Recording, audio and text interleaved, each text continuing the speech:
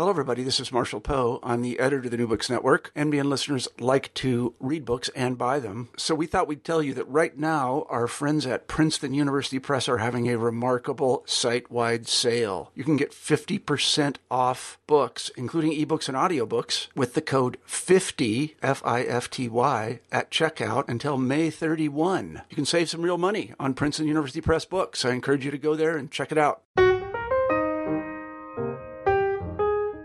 Hello, everyone, and welcome back to New Books and Biography. I'm Mark Clovis, your host for the channel. Today we'll be talking with Paul Mackenzie Jones about his new biography of the Native American activist Clyde Warrior, entitled Clyde Warrior, Tradition, Community, and Red Power. Paul, welcome to the show. Hi, thank you. I wonder if you could start us off by telling us something about yourself. Yes, certainly. Well, originally, I was born and raised in Liverpool, England. And I came over to the States in 2005 for graduate school. And I have been here ever since. I got my PhD at the University of Oklahoma, and now I am in Montana as an assistant professor of Native linguistics. Okay. And how is it that you came to write a book about Clyde Warrior? Well, when I first came over, when I first came into Oklahoma, I wanted to study Native American history because I did American studies as an undergraduate and as a master's level. And we covered a whole range of different ethnicities and histories as part of that, but American Indians were always left out. And I always found that odd considering they were the original people of the continent. So, I knew I wanted to study American Indian history, but I didn't really know what about American Indian history I wanted to study. I was lucky enough to find myself under the tutelage of Warren Metcalf, who ended up being my dissertation advisor. And he gave me a list of books on contemporary or 20th century U.S. history. And as I started to read those books, Clyde Warrior, when we got to the 50s and 60s and the American Indian movement, which most people are familiar with, at least to some degree of in terms of American Indian activism, Clyde Warrior's name kept popping up in these books where people would say, various authors and historians and sociologists would describe him as being important and significant, and yet no one had ever written about him. And so I thought, well, that's the sort of type of person I am. Well, if he's so important and he's so significant, why hasn't anyone written about him? And so I decided, well, I will if no one else has. And that's what started me on that's what started me on the journey. So it started off as a master's thesis and then a doctoral dissertation and then the book. So it was I think in total, from beginning idea until the book itself, probably 9 years of study and research. Wow. And one of the things that I noticed in your bibliography was that it wasn't just a matter of looking at Clyde Warrior's writings and the context of the history, but you interviewed a lot of people who knew him, people who worked alongside with him, people who participated in various organizations that he became an activist in. So it really is not just a biography of him based upon the historical record, but also you've met with these people who knew him when he was a vibrant, active human being. Yeah, and it's sort of it made it it kept me much more honest in my writing. I think that as well as having those people, them trusting me with those stories. And at first, it allowed me to see Clyde as in a much more three-dimensional manner, rather than just reading him from pages and reading his own writing. I got to speak to people who knew him and people who loved him, and including family members. And it really made my writing much more honest, in that I knew once the book is finished, it's not just there as an historical record, and it's not just there to be read and discussed by other historians, but it was also going to be read and reviewed by those people who had trusted me with those stories. And his family members got to read it before I finished the book. Before the book was actually published, they became part of the sort of the production process, and I would go to them and say, I want you to approve this before it goes out to the general public, because I don't want anything out there that you don't approve of, because you trusted me with these stories. But it did. It really it helped. Without those stories, it would have been a completely different book entirely. Now, when you begin the book, you don't begin by talking about Clyde Warrior. You begin by talking about the background of his tribe. And as you make it clear throughout the book, it's very important to understand that background, to understand who Clyde Warrior is and why he did the things that he did. And I was wondering if you could explain to us a bit about his tribe and sort of the context of the American Indian, for lack of a better word, activist community prior to the 1950s. Yes, certainly. And again, that's one of the things that struck me as I was, when I first started encountering his name. Oftentimes the description that would lead into a discussion of him was that he was traditionally raised Ponca Indian. And really there would be no further explanation of what that meant. So, it's then left up to the reader to imagine what exactly a traditionally raised Ponca Indian is, or how, what that means in terms of identity or culture or heritage or history. And so I thought it was important to start with the history of his nation, because that then gives, if you're going to talk about who he was and how much it is important to him to be a, traditionally raised or culturally immersed Ponca Indian, then you need to really understand at least a basic framework of what being a Ponca Indian meant, not just in the present time, but also in the past. And that includes sort of encounters with European settlement and encroachment, and how they ended up coming from Nebraska to Oklahoma, and the trouble and turmoil that was involved in that process. Excuse me.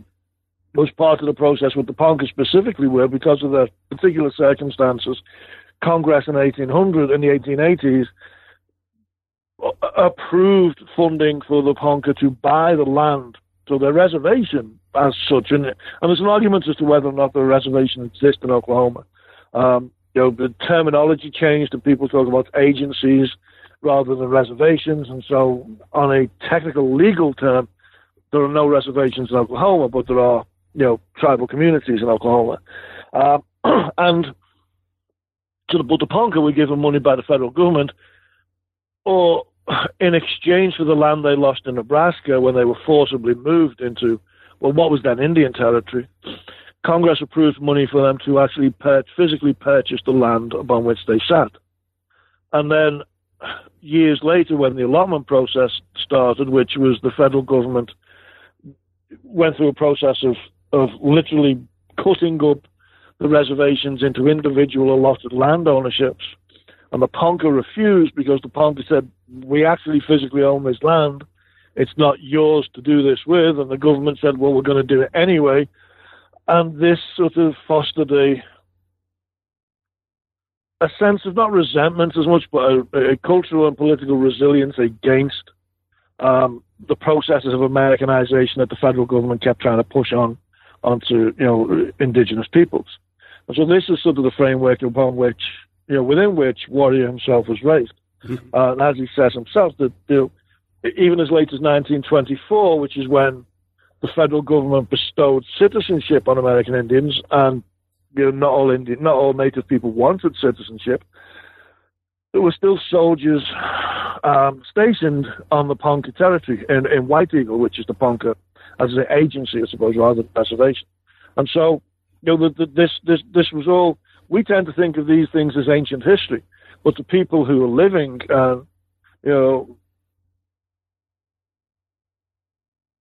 it's recent history, because most even today, most of the people living in these reservations or agencies have grandparents alive or great grandparents who were physically present in these moments.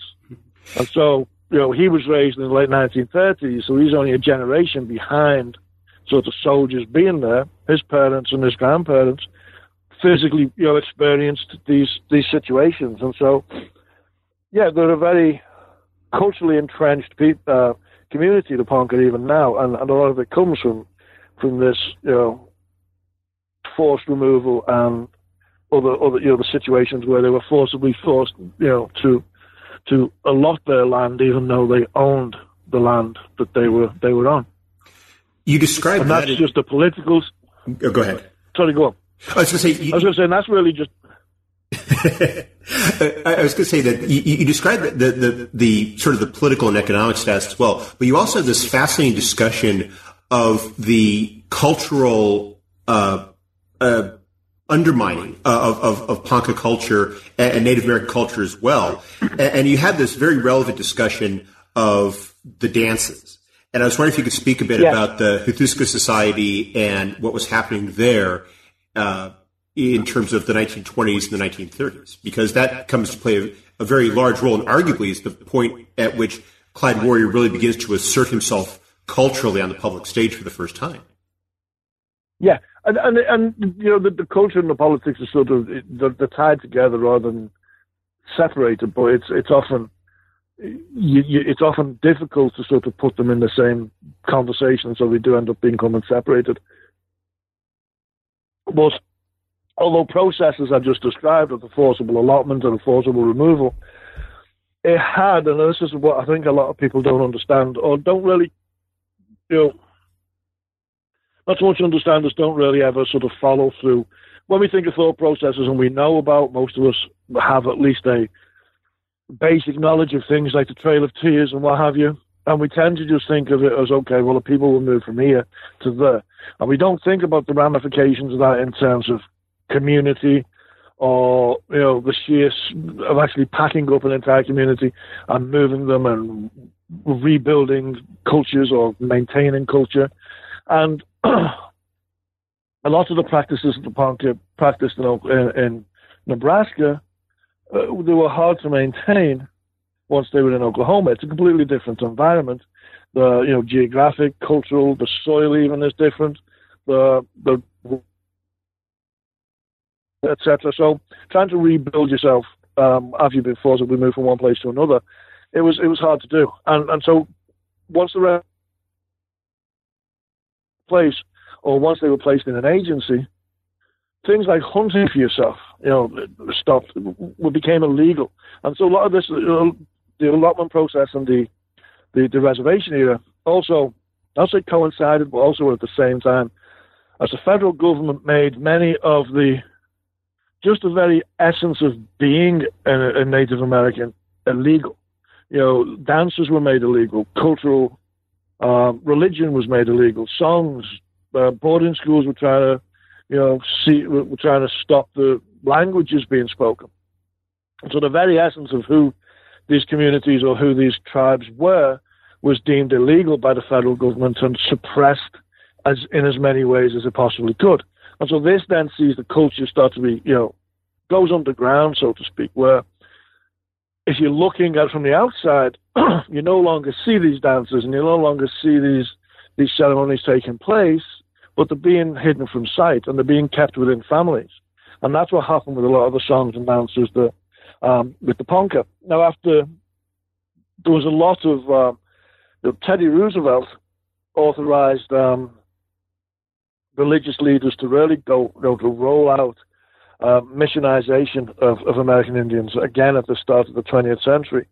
And so there was a lot of pressure to forego what we think of as traditional, religious practices and become Christian. And that in itself then had a negative impact on culture and cultural practices. And so by the end of World War I, an awful lot of Ponca people had become Christianized. The Native American Church was started by two Ponca men, which was sort of an incorporatization of slight traditional practices within a Christian setting. And then a lot of the dances and the ceremonies became dormant, because with the Halushka, and it's a TH, but it's pronounced Halushka as an L, although there are several other variations of pronunciation depending on which clan you speak to within the Ponca. Because that was a warrior society, and because the reservation era or the agency era had made warrior practices illegal, there was no way for young men to enter the warrior societies, and so these warrior societies became dormant. And it was only after World War II, I mean, there was some revitalization of warrior practices in World War I, but it was most common in World War II, that as young Native American men came home from the war, many of their nations started to revive the warrior ceremonies and warrior societies as a way of honoring them, because this was a new generation who finally earned the right to be classified as warriors within the traditional way of practice. And so this is where a lot of the dances and the songs were tied to. So he, even though he didn't serve, he was too young to, he was only a child during World War II. His uncle was a Marine in the Pacific, and when he came back, he sought the rights from those few, I think it was 16 elders who were original members of the Helushka when it had stopped practicing in the early 1900s. And he went and sought the right, his uncle Sylvester sought the right to revive the society, in the 1950s, and he was given the right to do so. And Warrior was considered such a skilled dancer that he was invited as part of the ceremony, even though he wasn't a warrior himself. Fascinating. And part of it, how he had, and what's talked about in the book, I think it's in the first chapter as well, is his own history as a dancer started when he was a child, because he was raised by his grandparents, and they were both fluent speakers. And they were fluent speakers despite the fact they'd both been to boarding schools which had tried to eradicate their language. So, that act of resistance in itself was they'd come back from boarding school and they would still maintain their language, and they still spoke Ponca every single day. And so every day of his life, the first words he heard were Ponca. And as one of his cousins said, at that time in Ponca, in the Ponca community, you didn't really see white people, unless it was the insurance man or there was some business that you had in the city. That 98% of your life would be other Ponca people or people from other neighboring communities like the Core or the Tonkawa, and so on and so forth. And so his entire worldview was a Native American worldview, a Ponca worldview, because everything around him was Ponca people speaking Ponca language, still maintaining those Ponca ceremonies, but secretly, so to speak. And so he was raised speaking Ponca. His grandfather was one of those original members of the Helushka Society, and he was a drum keeper and he was a drum maker. And so that was his life. This is how he made. He was raised in a very traditional way, which really we use the word traditional, but essentially he was raised in a very Ponca way. And you mentioned throughout the first part of the book is that he has a very strong and self-assured sense of his identity. He doesn't really question his Ponca-ness or Indianness in any way, and how that is you suggest as part of this appeal that he has to the people around him, which is that he's very self-assured, he's very comfortable with his identity, and it seems to come from this very immersive upbringing in his traditional culture. Yeah, exactly. I think in one of his speeches, in one of his articles later on, actually once he became an activist, he was talking about the way that Native people were often judged for and based on issues like material poverty, but they were never. That's from our perspective. We would look from a Western perspective, we would look in these reservations and we would see material poverty and dismiss. Well, obviously they're not performing to the potential that we judge, in a Western world of what success is. But from his own framework, so he says he was born poor, he was raised poor, materially. But in a cultural manner, he was the richest person alive because his grandparents, spoke and sang to him every day. He was immersed in the drum making process, and the process of making a drum. That's like a week-long process just to make one drum. As you sort of you're skinning the cow, and then you're scraping the fur off, and you're tanning the hide, and you're making sure it doesn't dry too quickly, and it's got to be stretched slowly, and so on and so forth. The whole process takes a week just to make a drum. And so this was sort of how he and his siblings and his cousins were raised. And so, it gave him very much confidence that he had as a child, because he was also, until I think he said it was 7th or 8th grade was the first time he went to he was sent to a local sort of public school. And that was the first time that he really had any challenge to his identity. So those first formative years, it was all about being punker, and the vast majority of other people that he saw were his grandparents' friends, who would be either other punker elders, or they would be elders or singers or dancers from other communities. And so his was a completely, rich cultural way of life. And so by the time he got to the stage where Western people were sort of trying to impose, our sort of arbitrary system judgment upon him, he was already completely, there's no way, you people can be what you want, but I'm punker, and you're not going to make me ever be sorry for being punker. And he kept that going through his life. And it was, so, I think it was absolutely central to who he was, that upbringing, and that sort of, that cultural immersion, or the absolute sort of, and it's very rare at that point in time, because there were so many external influences, boarding schools, federal policies of allotment and terminations. Well, the allotment had stopped, but in the 1950s, the federal government started relocation and termination policies, in which relocation was to try and force, or to try and entice young families off reservations, out of communities, into the cities. It was all about assimilation, trying to assimilate them into make Americanization. And so every which way the American Indians looked, there was an assault on their culture, or there was challenges, or they were being told persistently, you should not be Indian anymore. You need to be American. Your way of life is dead. Your way of life is past.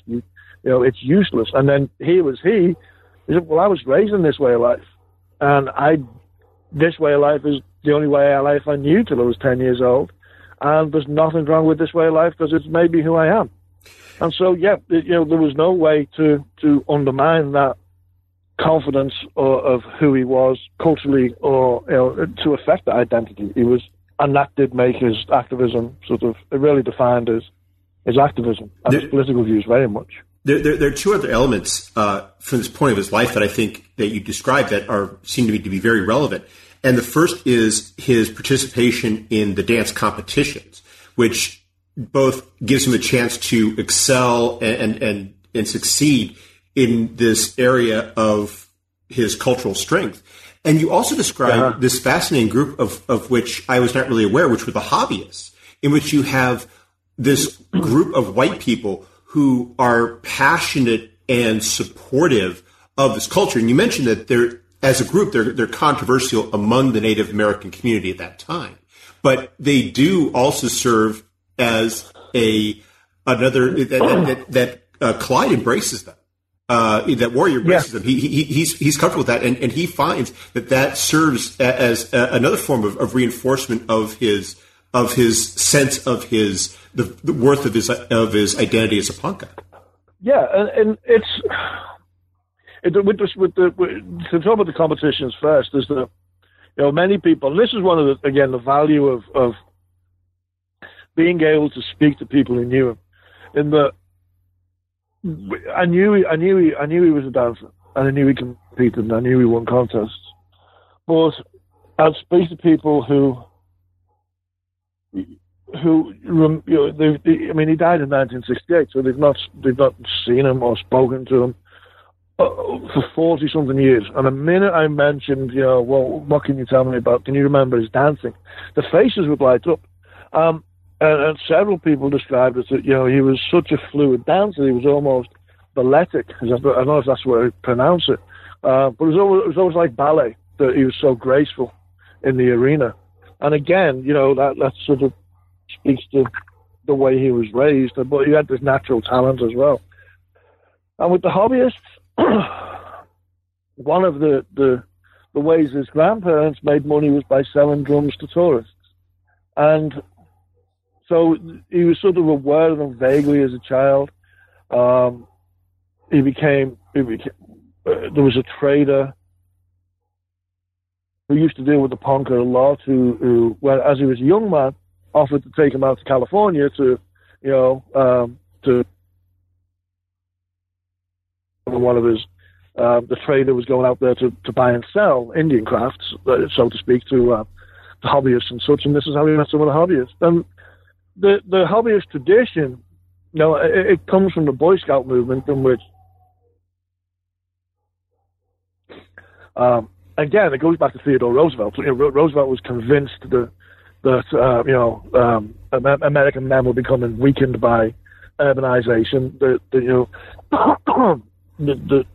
He was a great exponent of the great outdoors. Now, he didn't start the Boy Scout movement, but it ties into that. And the early Boy Scout movement very much followed the outdoor woodsman or the Indian way of life were the ways the kids learned. And I believe that a rite of passage for Boy Scouts in the early 20th century was an Indian ceremony.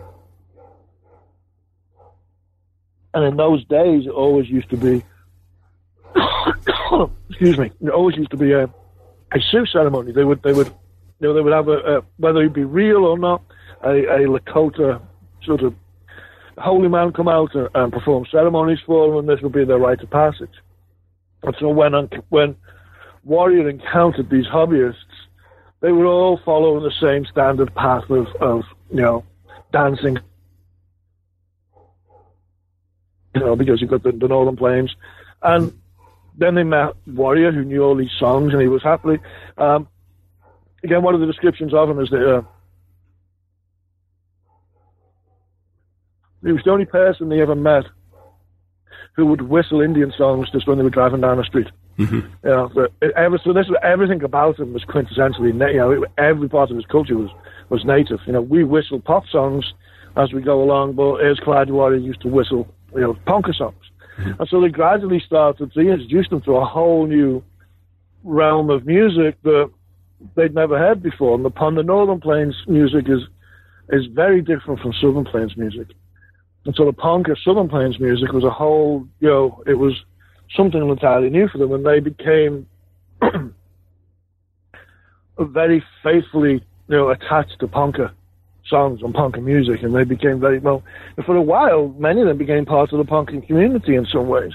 They were accepted by the community at large, and so it became this really somewhat unusual relationship, but it was a lasting friendship of deep respect. Mm-hmm.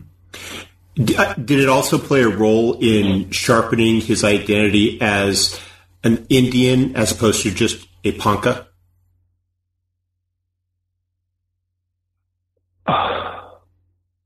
The reason why I ask is because it's when you describe all of these events that he goes to, like he goes to Gallup, he goes to California. He's very well traveled for the time, and he experiences not just his culture, the Ponca culture, but he experiences the Navajo culture and the Sioux culture and all these other cultures. Uh-huh. And it seems to give him a sense of Indianness that is sort of pan-tribal.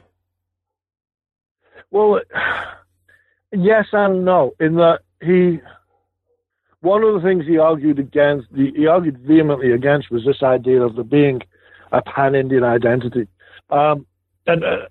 He went to all of these places, and again, a lot of that was largely down to his grandparents. That they would travel, and they would travel to Gallup with Kiowa, with a few Kiowa friends, and so he became exposed to all these different native cultures, and so it gave him a much richer understanding of what indigenous history of America and the continent, but it also entrenched in him the understanding of how unique each culture was. So, one of the things that people said about him is he had this almost photographic memory for songs, and so he could sing. After hearing it a few times, he could sing Ponca songs, obviously, but then he could also sing, Lakota songs or Navajo songs or Apache songs after just a couple of listens. But he would be able to discern nuances in the songs that other people would miss.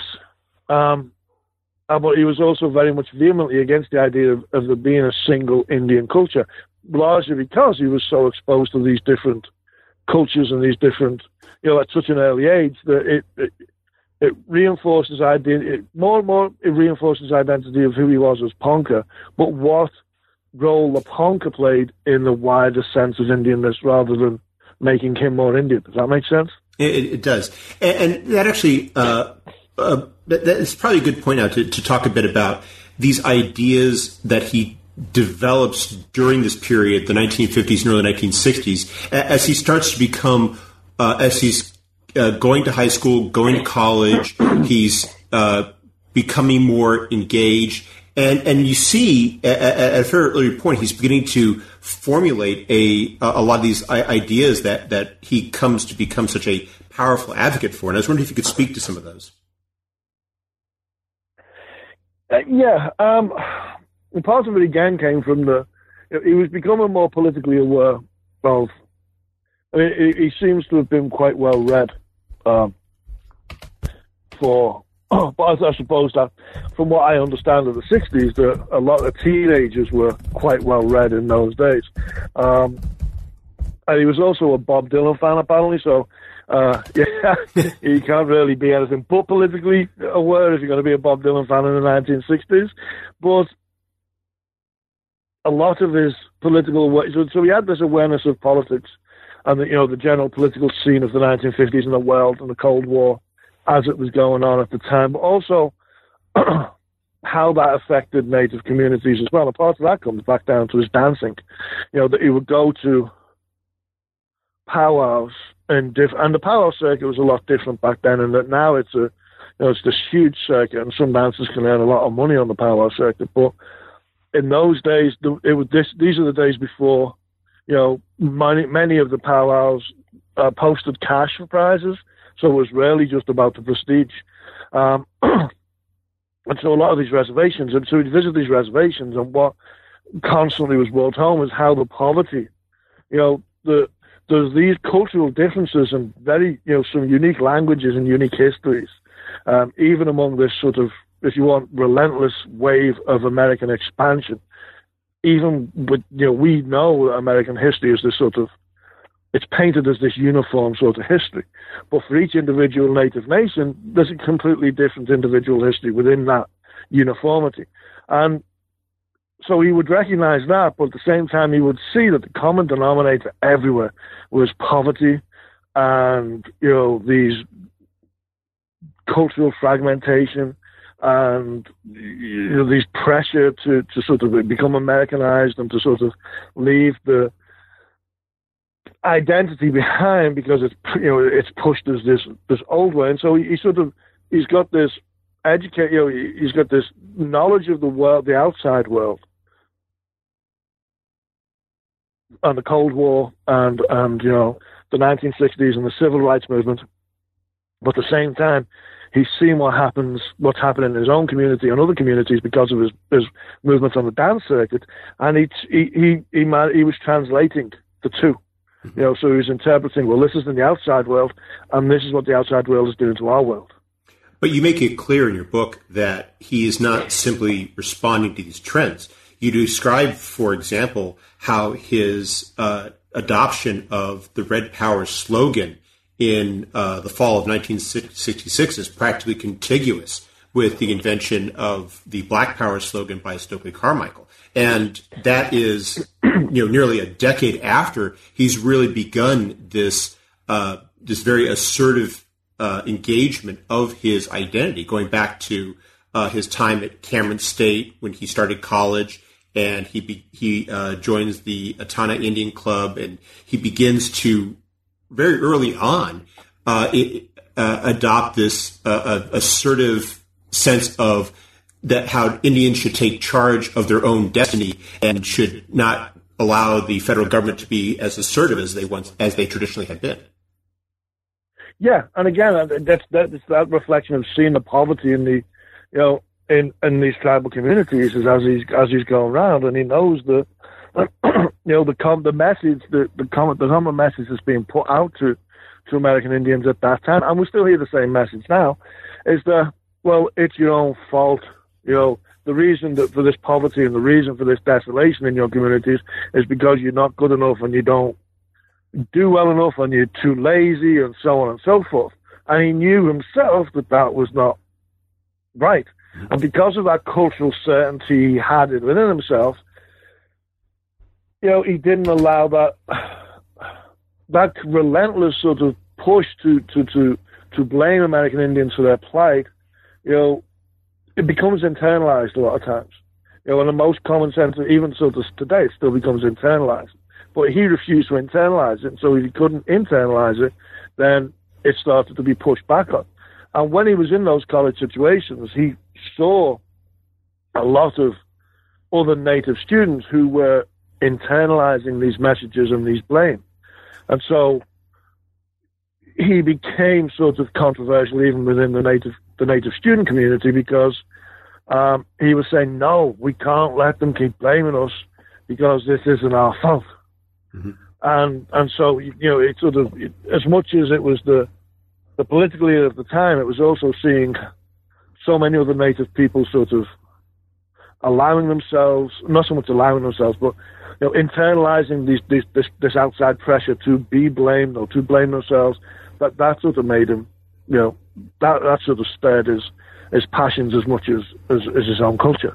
You described that conference that he attends in Chicago, and how he was struck by the difference between the sort of the closed sessions where they would come together to discuss issues, and then this general session where you had this BIA personnel supervising, and the message that the leadership at the conference was giving was much more passive and not quite as assertive as it had been in the closed sessions. Yeah, and that's a perfect example. Behind closed doors, when there were the Declaration of Indian Purpose, which comes out of those sessions, is itself quite assertive. It says that, and part of it was created as a challenge to the incoming, JFK. He ran on this campaign of a new frontier, and so the Native leaders were saying, well, if he's going to have a new frontier for America, there needs to be a new frontier for American Indians as well. And so the Declaration of Indian Purpose is quite assertive. But yeah, and those sessions were behind closed doors. But in the open sessions, and this is, if you think back, that this was in this whole Chicago conference occurred at a time when termination was still a federal sort of policy. And the termination, to explain it a little bit better, was the federal government was looking for ways to get out of, as they called it, the Indian problem. This federal trust relationship where, in exchange for the treaty, all the land that had been taken, in exchange for everything else, the federal government is obligated to uphold the treaties that it signed with tribes because treaties are legal obligations. Well, the federal government said, well, if we can terminate this trust relationship, we won't have to honor the treaties anymore because they will agree that the relationship is over. And so many tribes would be, places like Oregon and California and some states were set out as we're going to terminate this relationship with those tribes. And so in the open forum, where you've got these BIA leaders and federal government officials sitting there, many of the tribal leaders didn't want to be seen to be antagonizing the federal government in case they suddenly found that their nation was the next to be targeted for termination. But then for Warrior and the other youngsters who sort of ended up forming the National Indian Youth Council, this struck them as the most blatant form of cowardice they could see. And it struck them as very much, it's probably what we think of as politics. It's very much the way politics is played. I think, for better or worse, in any forum. But they were struck by, well, in the behind closed doors, you're saying this, this, and this, and then you go out there and you don't have the courage to say to their face. You're okay as a part of saying this as part of a collective, but you don't have the courage to stand there and say it as a betrayal, and a betrayal of ancestors, a betrayal of current generations, and a betrayal of future generations. And up to this, they started to stand up and speak up themselves. But every time they did, they were told to shut up and sit down. You're too young. You don't know what you're talking about. You've got no experience. You're probably communists. And so they started to have their own meetings behind closed doors, and that's where the National Indian Youth Council came from. Could you explain a bit? In addition to that, could you explain a bit the role of the National Indian Youth Council then within the larger, not just civil rights movement, but Native American political organizations of the 1960s? I mean, was it just sort of a fringe group, or did it really take center stage early on? And how did it present itself to the Native American community in the country as a whole? Well, it started off really as a they described it as a movement, but even so, they were even at the beginning they wanted to set out that they wanted to maintain integrity. They wanted to ensure that they didn't fall down what they saw as the same route of ultimate betrayal that they were seeing, tribal leaders, performing at the Chicago conference. And part of that, I can just go back to that for a second. Part of what the National Indian Youth Council often gets portrayed as a rebellion against their elders. But what they were so concerned about is they saw their elders, people like Warrior's grandparents, the people who held the culture for Warrior and other members of the NIYC, the National Indian Youth Council. They were the true leaders of their communities. And these political leaders who were, up there performing in front of the BIA and so on and so forth, they were either politically elected or politically appointed. And so for many, they were pushing the politics was pushing aside the cultural, the people who knew the culture and the heritage and the language. And to Warrior and others, they were the real leaders and the people who really should have been listened to. And so within the National Indian Youth Council, they wanted to tap into that knowledge and that leadership and find a way to bring that leadership into the present time, rather than sort of, the political, just become, for tribes or nations to become just political, organizations. And so, how does Clyde Warrior himself become a prominent figure within this movement, and how does he become a prominent figure nationally? Because you mentioned in the book that by the mid-1960s, he's being called to speak before Congress, he's being called to speak before all these presidential commissions.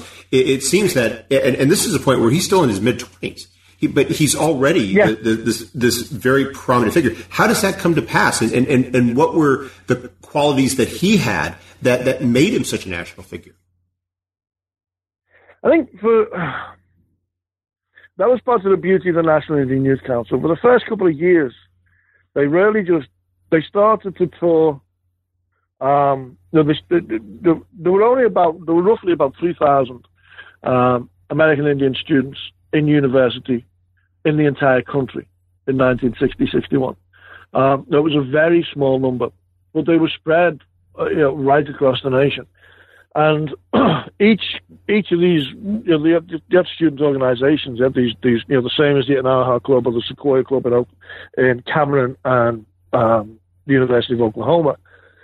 And so, the first couple of years, the National Indian Youth Council was just going, was just visiting their annual youth conferences and talking and trying to build up, membership and support. There was the workshop on American Indian affairs that happened in Boulder, Colorado. Every summer, they were very much a part of that, and very much made that place their own for a few years. And within the workshops on American Indian affairs, it was run by D'Arcy McNichol. And D'Arcy McNichol was also one of the founding members of the National Congress of American Indians. And so the National Indian Youth Council found themselves sort of playing politics with the National Congress of American Indians to a certain degree. And so that, because the National Congress of American Indians had been the idea originally of John Collier, who was who was Commissioner of Indian Affairs up until 1945. There was a certain cachet with the National Congress of American Indians. They already had connections with the broader the more traditional political scene, as we would think, Washington, D.C. and what have you. And so the National Indian Youth Council sort of used that as a way in. But because they were young and they were outspoken and they were not following traditional methods, they started to attract the attention of politicians, of the Commissioner of Indian Affairs, education leaders, and they focused a lot on education as well, and education reform. So they really wanted to change how American Indians were being educated, and so their ideas were such that they sort of forced people to listen to them. And again, Warrior,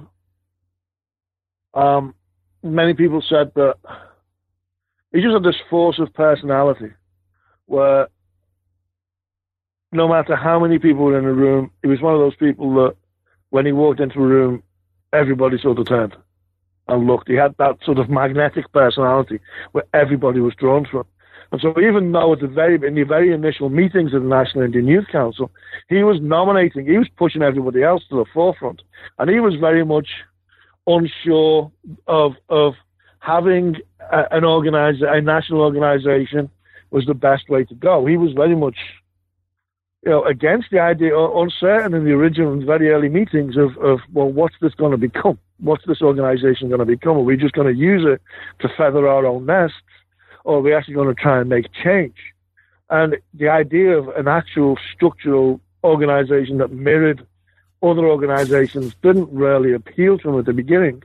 And so he pushed other people into positions of power and said, I'm just going to speak, but I don't want. And so he he evolved into a leadership.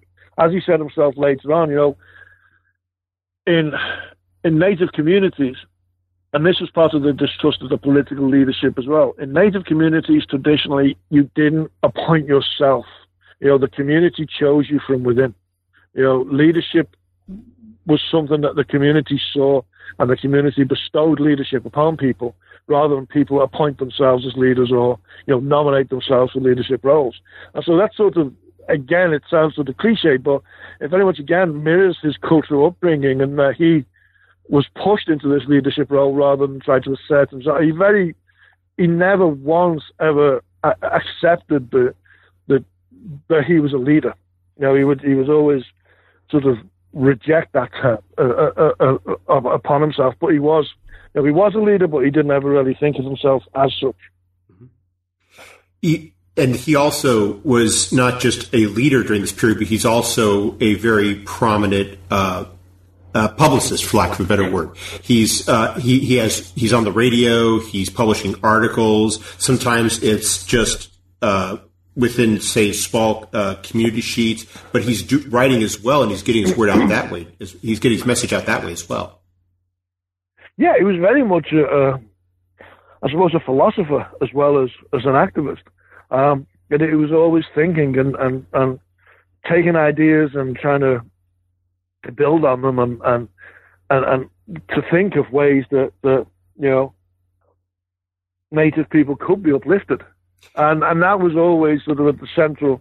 Everything was about how Native people, whether as distinct communities or as a whole, could be uplifted and put themselves in a position of true self-determination and true self-control. But it wasn't just. So that was very much sort of.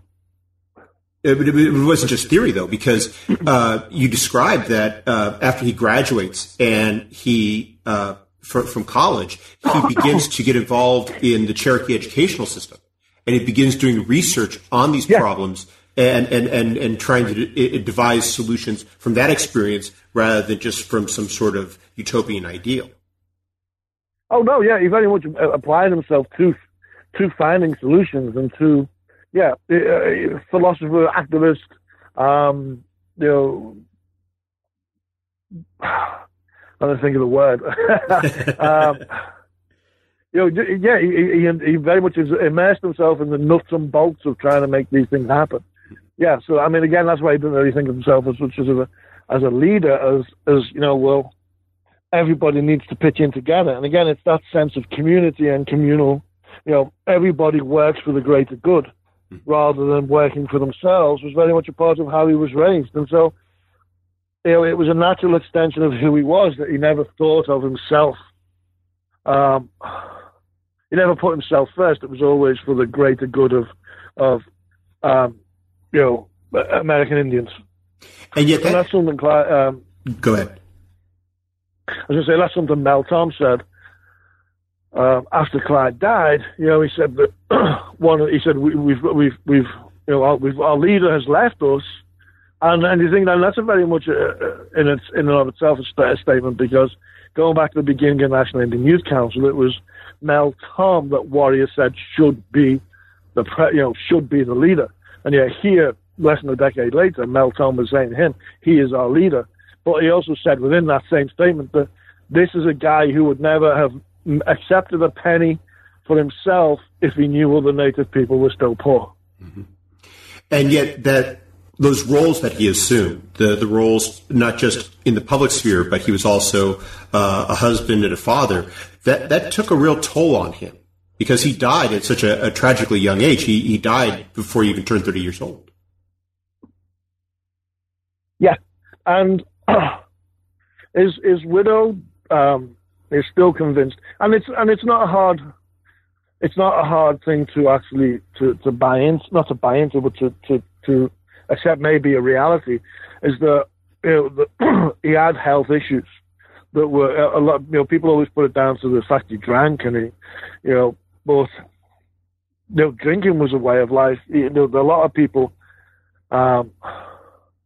in that era. Most political deals were done over, in smoky back rooms, over bottles of whiskey and so on. So it's not as if, I think people make a lot of his alcoholism in a certain degree because he's Native American and he can just fit that stereotype. That's not denying that he did drink. But his widow also said, given with the Ponca R, and given that the Ponca water has been polluted for generations by the oil refinery in Ponca City, and the air around there, you can't really breathe without breathing in the oil, and there is a lot of and other related forms of illness in the Ponca. Then there is a possibility that there were other overriding health issues that contributed to his early death, but they never really got investigated. But at the same time, he was spread extremely thin, and that he was an activist, a leader, a student, a father, a son, a researcher, a diplomat, I suppose, if you will, to the federal government. So he was constantly on the move. What would you say is his legacy to not just the Native American community, but to American history as a whole? To American history as a whole, he forces us to rethink American Indian history, for one, in that, as I say, as I said earlier, the traditional history still talks about the civil rights era, and American Indians are largely absent. And when they do come under discussion, it's normally that the Red Power era itself began in 1969 with the occupation of Alcatraz, and then ended in 1975 after the siege at Wounded Knee and the court cases that followed. And yeah, here we have someone who sort of set a ball rolling a whole decade earlier and actually coined the term Red Power and created a lot of the ideologies of what Red Power meant. And at the same time, was connected with the outside world in ways that people still don't seem to understand American Indians as being. And within American history itself, this proves here in 1890 after Wounded Knee that they weren't passive people, sort of clinging to a past that no longer existed. That these cultures and these identities and these histories are still being played out now. They still exist and they still thrive. And Clyde Warrior is an example of that. At the 1950s is when many people say American Indian nations were probably at their weakest because of termination, and yet you had youngsters who, like Clyde Warrior, pushing through and fighting back. But there was also an awareness that he deliberately kept the American Indian rights movement away from the civil rights movement because he was politically astute enough that he knew that if they allowed themselves to become co-opted with the wider social movements of the time, that they would be subsumed by the civil rights movement. Well, you point out in your book because that the Red Power movement had a very different set of needs than the Black Power movement. That for African Americans there was part this grasping of this heritage that they had really put behind them, and Clyde Warrior recognized that the Native Americans already had that. That they needed to. They were kind of at a different stage. Yeah. But there was a lot of pressure as well within people to say, well, we just need to join up with the civil rights movement because they're getting all the newspaper and they're getting all the attention.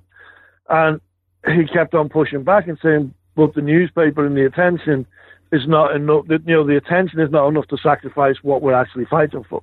Mm-hmm. And I think what also one of his legacies as well is that since he died in 1968. And since then, we've had self-determination in 1975, in which American Indian nations were given the right to self-govern, or not given the right, but the federal government created space to recognize American Indians as sovereign nations and establish this space of self-governance. But even within this space of self-governance, since 1975, many of the issues that Clyde Warrior was calling out and fighting against still exist. And so, 60 years later, much of his words and much of his arguments are still as relevant today as they were then, which tells us that we sort of congratulate ourselves to a certain degree, and we've been more open and accepting, and we don't treat Indians the way we used to. But a lot of that is superficial, and in many ways, we still treat them exactly the same way we did 60 years ago, which is exactly the way we treated them 60 years before that. We've just sort of changed the way we do it slightly. And so there's a lot of lessons to be learned in there as well. Of his words then reflect on us still now. Well, we've taken up a lot of your time, but before we go, could you tell us what you're working on now? Well, I've actually just put I've compiled all of his essays and his notes from those student research. So that's actually with the OU Press at the minute. They're evaluating whether, I'm hoping that will come out as a book. But the OU Press is currently evaluating that right now. Apart from that, my next research project is I'm working on transnational activism from that crosses borders. So I'm looking at it comes from it comes from a research on Clyde Warriors that a lot of the people he connected with are what First Nations, Canadian First Nations activists, and it's Indigenous people in the United States, Indigenous people in Canada, who existed long before the United States or Canada did, but now we have them completely categorically separated by a border that we imposed upon them. And a lot of their activism transcends this border, and there are still connections they make with each other and have made with each other that sort of undercut what the border means. And so that's what I'm working on now, is putting together, analysing these movements where they collaborated across the border for a common cause, despite the fact they're fighting against or the negotiating with completely different federal governments. Sounds like a fascinating project. Well, I'm thoroughly enjoying it. Well, Professor Mackenzie Jones, thank you very much for taking some time out of your schedule to speak with us today about the life of Clyde Warrior. Have a wonderful day. You too. Thank you so much.